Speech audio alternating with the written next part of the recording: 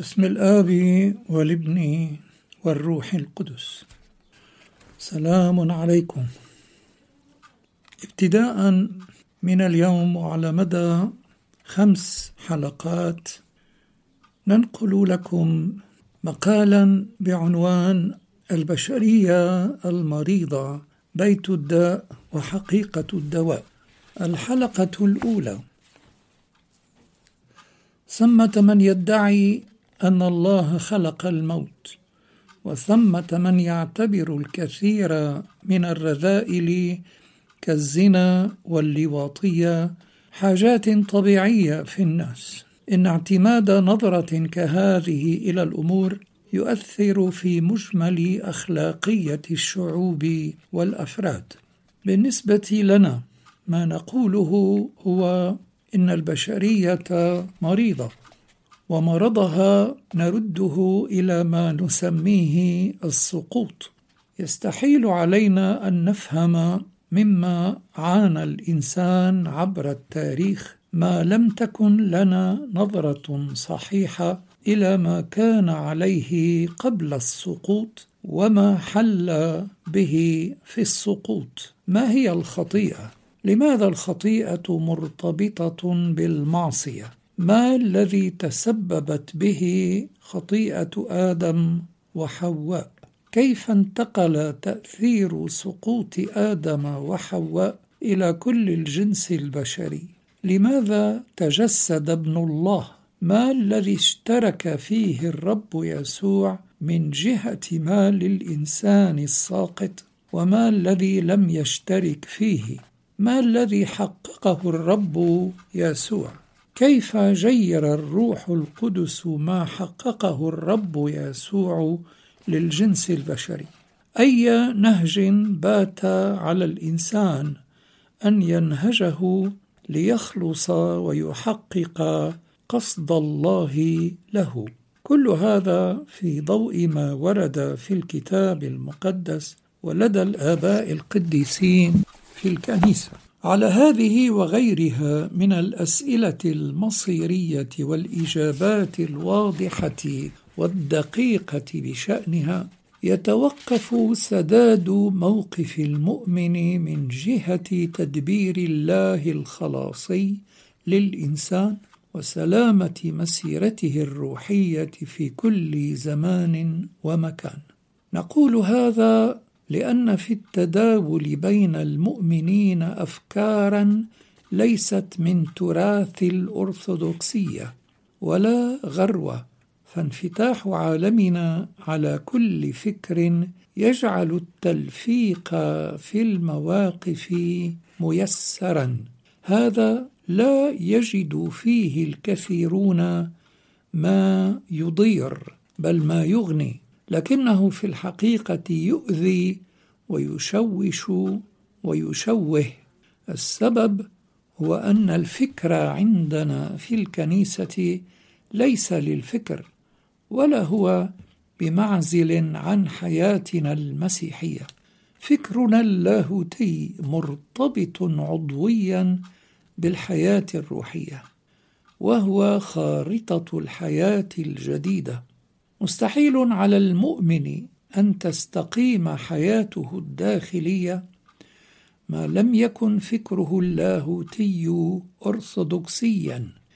من هنا أهمية العقيدة القويمة عندنا، ومن هنا حرصنا على التمسك بمن حدر إلينا من الآباء القديسين أكبر الحرص.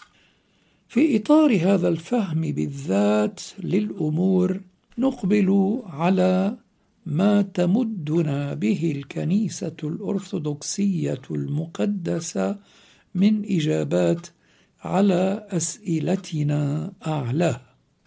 لم يخلق الله الإنسان في الأساس لا خالدا ولا غير خالد، هذا بحسب القديس ثيوفيلوس الأنطاكي القرن الثاني للميلاد. كان الإنسان في ذاته قابلا لكلا الأمرين معا، الخلود وعدم الخلود.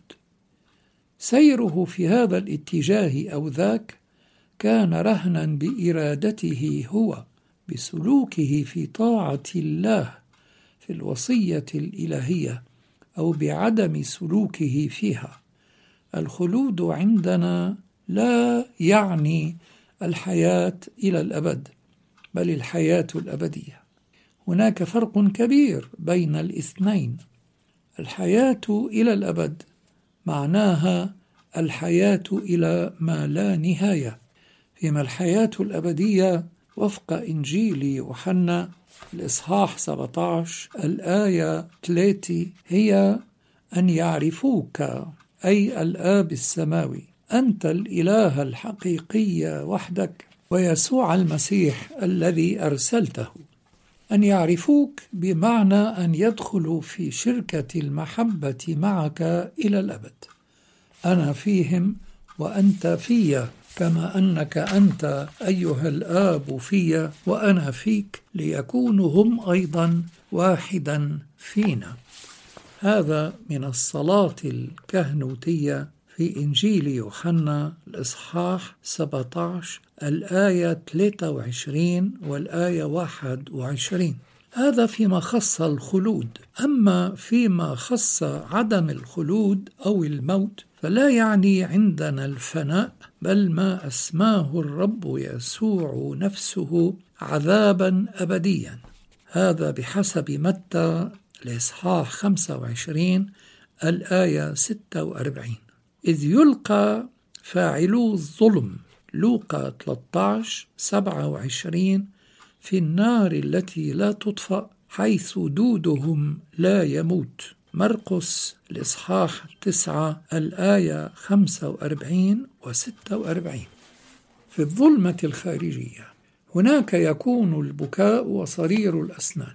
متى إصحاح 8 الآية 12 و13.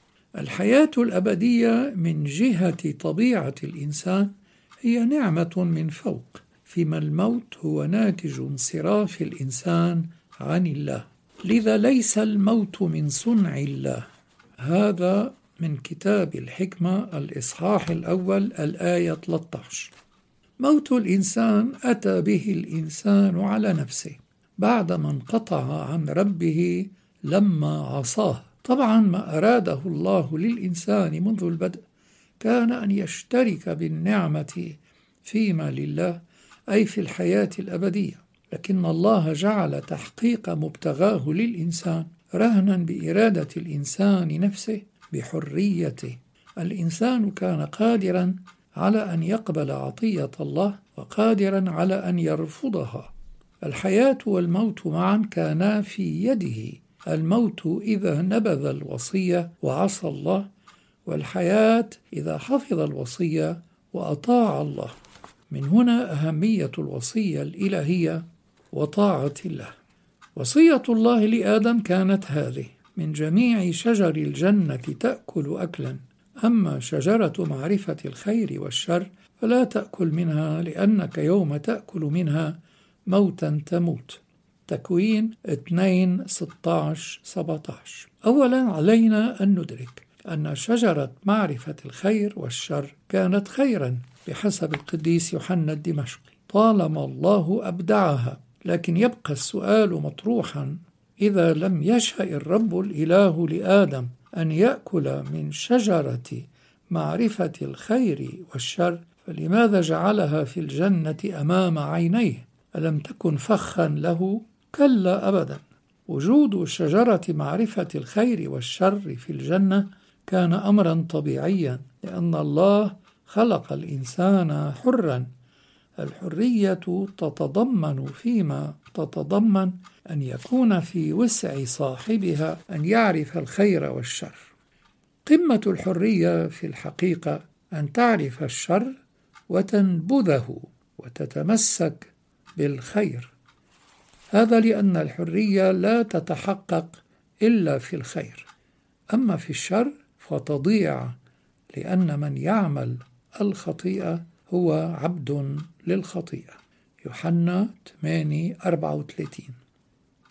أوصى الرب الإله آدم أن لا يأكل من شجرة معرفة الخير والشر، لا لأنه لم يرده أن يأكل منها بالمطلق، بل لأن آدم كان بادئ ذي بدء وفق ما يفيدنا به آباء الكنيسة في حال الطفولة الروحية. بتعبير القديس ثيوفيلوس الأنطاكي كان طفلا، وبتعبير القديس إيريناوس الليوني كان خلقيا غير كامل، وقد أعطاه الرب الإله وصية أن لا يأكل من الشجرة بقصد حمايته منها إذا ما خطر بباله أن يتناول من ثمارها قبل الأوان. ثم الله لا يعامل الإنسان بعدما خلقه حرا بالإكراه، بل بالإيعاز، بالوصية. الله المحبة لا يفرض نفسه فرضا. كان لا بد لآدم أن ينمو أولا في النعمة والقامة الروحية في طاعة الله ومحبته، فقط إذ ذاك يصير بإمكانه أن يأكل من الشجرة دون أن يتأذى. هنا يشار كما يبدي آباؤنا أمثال القديس ثيوفيلوس والقديس يوحنا الدمشقي إلى أن السقوط مرده لا أكل آدم من الشجرة الحرام، بل عصيانه لله، مخالفته للوصية. هذا وحتمية الأكل من الشجرة في الوقت المناسب يتضمن استنتاجا أن الإنسان متى نما في الروح يصير قادرا على أن يعرف ما هو الشر في عمقه الكياني دون أن يختبره. طبعا هذا غير ممكن بشريا، لكن الروح هو الذي يجعل الأمر ممكنا. بهذا المعنى القديسون الذين امتلأوا من روح الرب هم أكثر الناس معرفة بماهية الخطيئة وعمقها الكياني. هناك معرفة للخطيئة كفعل، هذه لم يكن آدم قبل السقوط ليعرفها لو أقام في الطاعة لله. وهناك معرفة للخطيئة في عمقها الكياني، في بعدها الروحي. هذا بالذات ما كان قد تسنى لآدم أن يعرفه لو حفظ نفسه بالوصية، وبمعرفته له كان لصوقه بالخير ليقوى، وانشداده لربه ليتعزز. هكذا كانت حريته في الحقيقة لتتحقق وتكتمل، من حيث إن تمام الحرية هو الخيار الكياني العميق لحق الله ومحبته بإزاء الشر في الكيان والكون. كلامنا أعلى يتضمن أن الله نفسه يعرف المضمون الروحي للشر دون أن يختبر الشر كفعل، وإلا ما كان خلق الإنسان حرا ولا خلق له شجرة معرفة الخير والشر. دليلنا على ذلك ذوق الرب يسوع المسيح للموت. لم يعرف الرب يسوع الخطيئة، لكنه عرف عمقها الكياني المتمثل في الموت، لذا ذاق الموت كإنسان وعرف عمق الموت في الكيان بروحه دون أن يذوق الموت كإله، حيث إن الله منزه عن الموت. هذا يأتي بنا إلى موضوع الطاعة. لما الطاعة أساسية لدخول الإنسان الحياة الأبدية؟ هناك في الحقيقة نوعان من الطاعة: الطاعة الخارجية والطاعة الداخلية. الطاعة الخارجية تكون متى قال لك أحد لغاية في نفسه تعال إلى هنا فتأتي، اذهب إلى هناك فتذهب، فعل هذا فتفعله، لا تفعل ذلك فلا تفعله. الطاعة الخارجية إذن تكون لآخر يأمرك جاعلا إياك أداة له. أما الطاعة الداخلية فتكون متى أوصاك آخر حرصا عليك ومحبة بك بما هو خير لك، من ذلك مثلا طاعتك للطبيب فيما يوصيك به بشأن صحتك، وطاعتك للميكانيكي فيما يوصيك به بشأن سيارتك. كلما كان طبيبك قديرا كلما استدعى ذلك أن تكون طاعتك له أعظم. الطاعة الكاملة تكون لله. لماذا؟ لأنه هو العارف تماما بك وبما يناسبك. الله لا يأتيك كغريب عنك بل كأقرب من نفسك إليك، ولا يوصيك إلا بما هو خير لك. مشيئته أن تكون لك حياة أبدية، وأنت متى أطعته حققت لنفسك الخير الذي يريده لك. من هنا كون حياة الإنسان في العمق من طاعته لله، ولا حياة له من غير طاعة. هذا والقول صحيح، إن الإنسان لو أطاع الله بدءا لما ذاق الموت وعرف الفساد. طاعته لله قبل السقوط هي أعطته المناعة الروحية، حفظته في كنف الله في النعمة في الحياة. فلما عصى الإنسان الله سقط، وكان سقوطه عظيما.